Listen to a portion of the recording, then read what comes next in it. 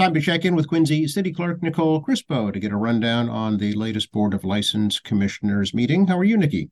I'm good, Joe. And yourself? Doing well, thanks. We're all recovered from the municipal election. We'll We talk a little bit about that afterwards, but a busy license board too.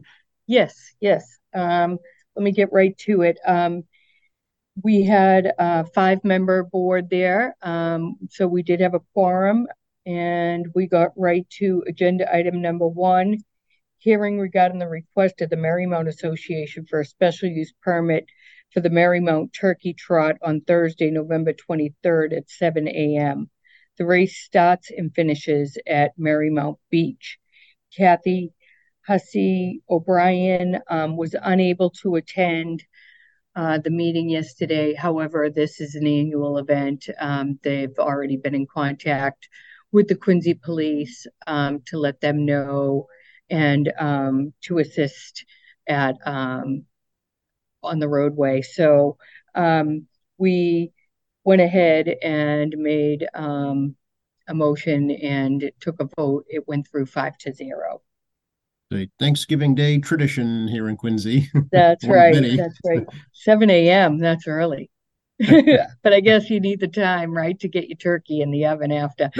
That's right. And go see the football game too. Yep, of course. Agenda item number two, hearing regarding the request of the Quincy Chamber of Commerce for 6 one-day liquor licenses for Kilroy Square Holiday Market on Friday, Saturday, and Sunday, November 24th through the 26th, and December 1st through the 3rd. The market will be in Kilroy Square and in the gallery.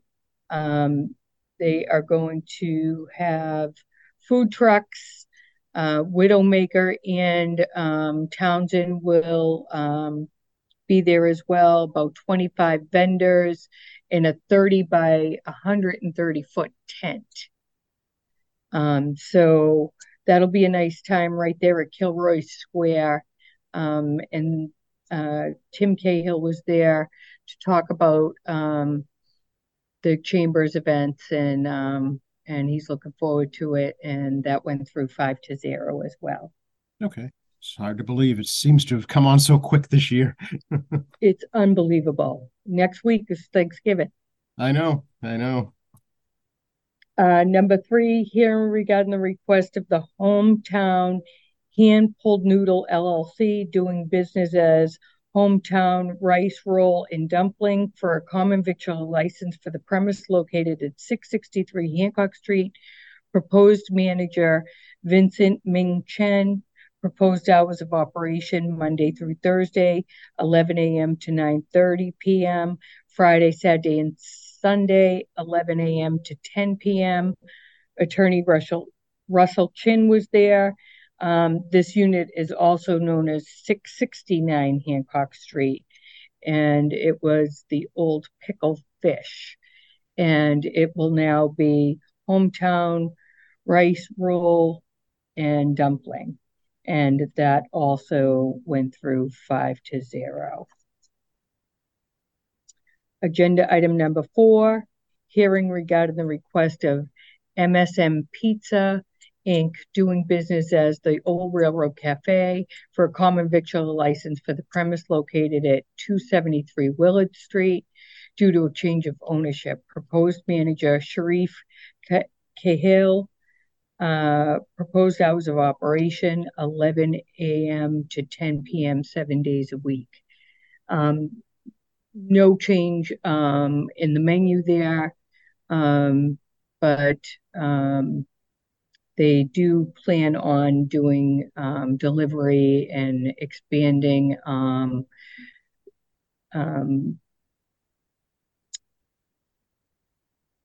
delivery and probably pickup. Yeah, Okay. at that location. So Old Railroad Cafe has been at that site for over 30 years. So new owners. And that went through 5-0 as well.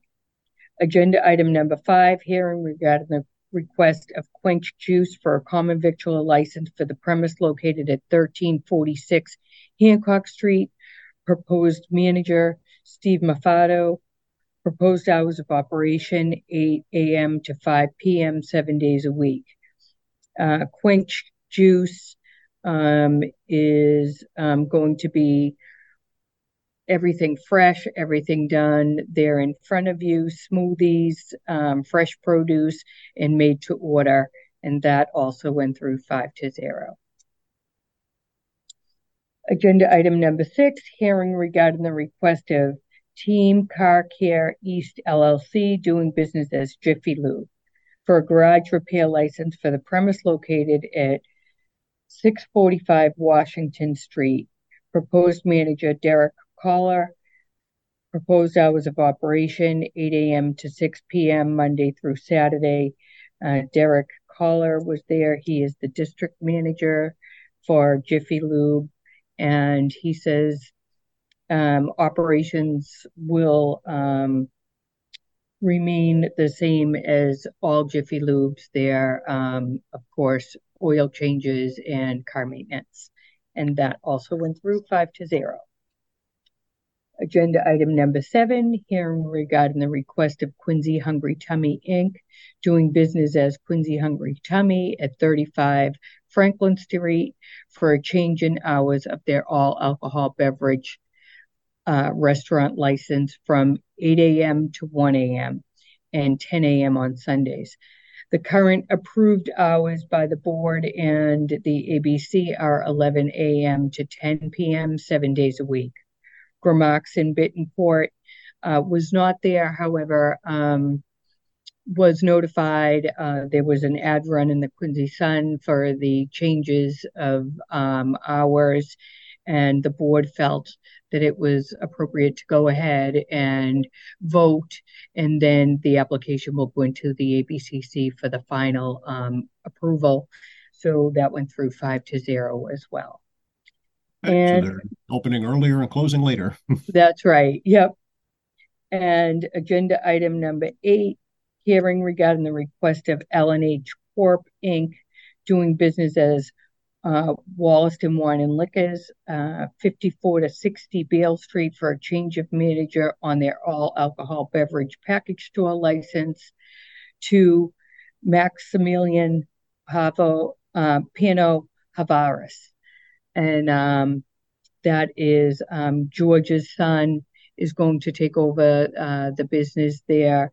A long-standing Quincy Wollaston Wine and Liquors has been there for as long as I can remember.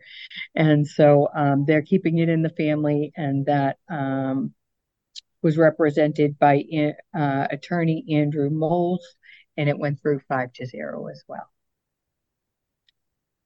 Agenda item number 9 was hearing regarding the request of J&A Retail Inc., doing business as West Quantum Market and Liquors. Chintan Patel, manager, for a transfer of the off-premise package store all alcohol beverage license presently held by K&H Retail Inc. for the premise located at 203 West Quantum Street. The applicant also seeks to pledge of license and inventory to Rockland Trust Company. The premise is a retail store with 1,794 square feet of retail space on the first floor and 1,794 square feet in the basement for storage. And that is going to be hours 8 to 11 Monday through Saturday and 10 to 11 on Sunday. Again, that was advertised, and that went through 5-0. And that concluded our regular agenda, and our next hearing will be after Thanksgiving on November 28th. Okay, yeah, it's just amazing how quickly things seem to be moving now. I think Thanksgiving is about the earliest it can be I this year, so know. that's part of it. Yeah. Yeah, Sneaking right uh, up on everybody. it really is. Yeah. Then, of course, we have to talk a little bit about the election last week, Nikki, and how you think everything went. Oh, thank you. I think everything went very well. Certainly from a machine, the machines, everything operated, all the equipment, adding on the new pull pads was certainly a plus. I think going forward, it's going to be more efficient than looking through the back of the black book for your address. This goes by last name, first name. Um, I got some feedback that people really liked it. And again, for next year, for the presidential primary sneaking right on us as well, March 5th, it will be a lot more efficient going forward. Um, the poll pads are unique, and the fact that they have no Wi-Fi, um, and they don't go to the cloud. They're literally the data that we put on the pad is the only thing on it. And once we get it back here to City Hall, we can read off of the poll pad. So just to let everyone know, there's no Wi-Fi, no clouds, no way to, um, tinker with it in any way. So it was positive. I know I did hear some feedback from some constituents on some of the new polling places, Broadmeadows, Snug Harbor, um, and a couple of the others with lighting concerns. It does get so dark so quick at 4 o'clock, that I should have taken that into consideration.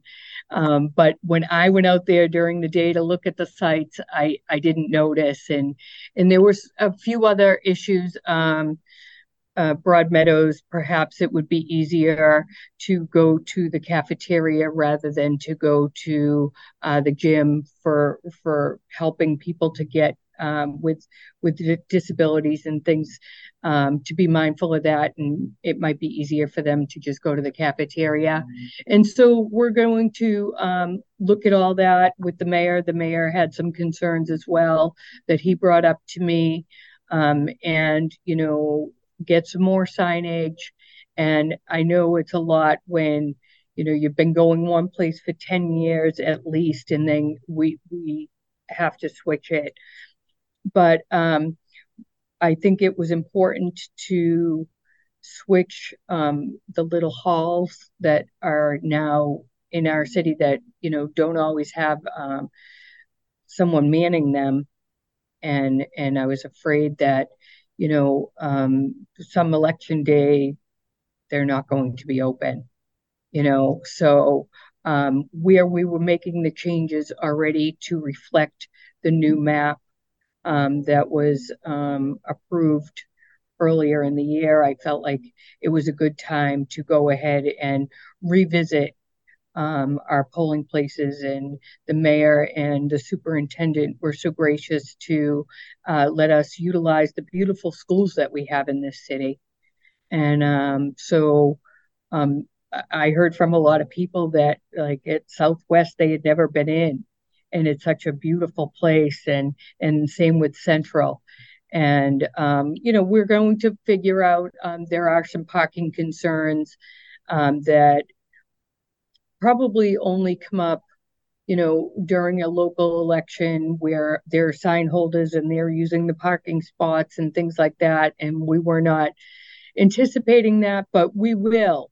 We will. We'll take all of everybody's concerns and we'll meet again and we'll make sure that, going forward, we were mindful of all of the issues that people took the time, and I appreciate that, to email me, to talk to the warden, and then the warden, expressed those concerns to us, and we will make it better, always striving to make it better so that the residents can vote in their neighborhood.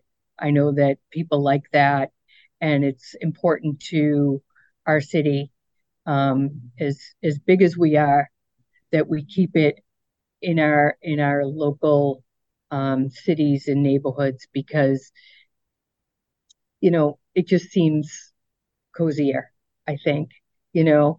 Um, and thank you to all the poll workers and certainly my staff here at the clerk's office and inspectional services. They gave us some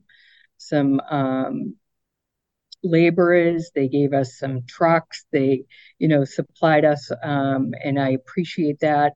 Larry Prendeville and Al Grazioso and public buildings to Paul Hines and his staff, and of course the mayor's staff and all they do to help us. And it takes a village these days to get the election going. It's not just one day anymore. You know, we'll have early voting in March, September, in November. So I anticipate that that's going to be another busy time, and people can expect probably before the first of the year, the Secretary of State will be sending out a postcard asking people if they wish to vote by mail. They can certainly do that and get those right back to us. I believe they're postage paid as they were before. Get those right back to us. And as soon as we get the ballots for the presidential primary, we will we will get those mailed out. Yeah, it's going to be a busy year for sure. This was the first time that you did mail-in voting for a city election, right? It's true, yes. We had about 3,500 people take advantage of that, and will, probably offer it going forward for all elections, state, federal, and municipal. Sure. Yeah, I think it's here to stay for sure. Yes. Yeah. Thank you to your staff from all of us here too at QATV. Nikki, you did a fantastic job keeping us updated. We had the results like just a little after 9 o'clock that evening, so it worked out great. Yeah, and thank you to QATV as always, keeping the residents informed. It's so important, and getting those results up as quickly as you do, it means a lot. Yeah, we're happy to work together. It's a great collaboration. So, and good to talk to you. We'll check in with you. Have a very happy Thanksgiving. You too. Take care.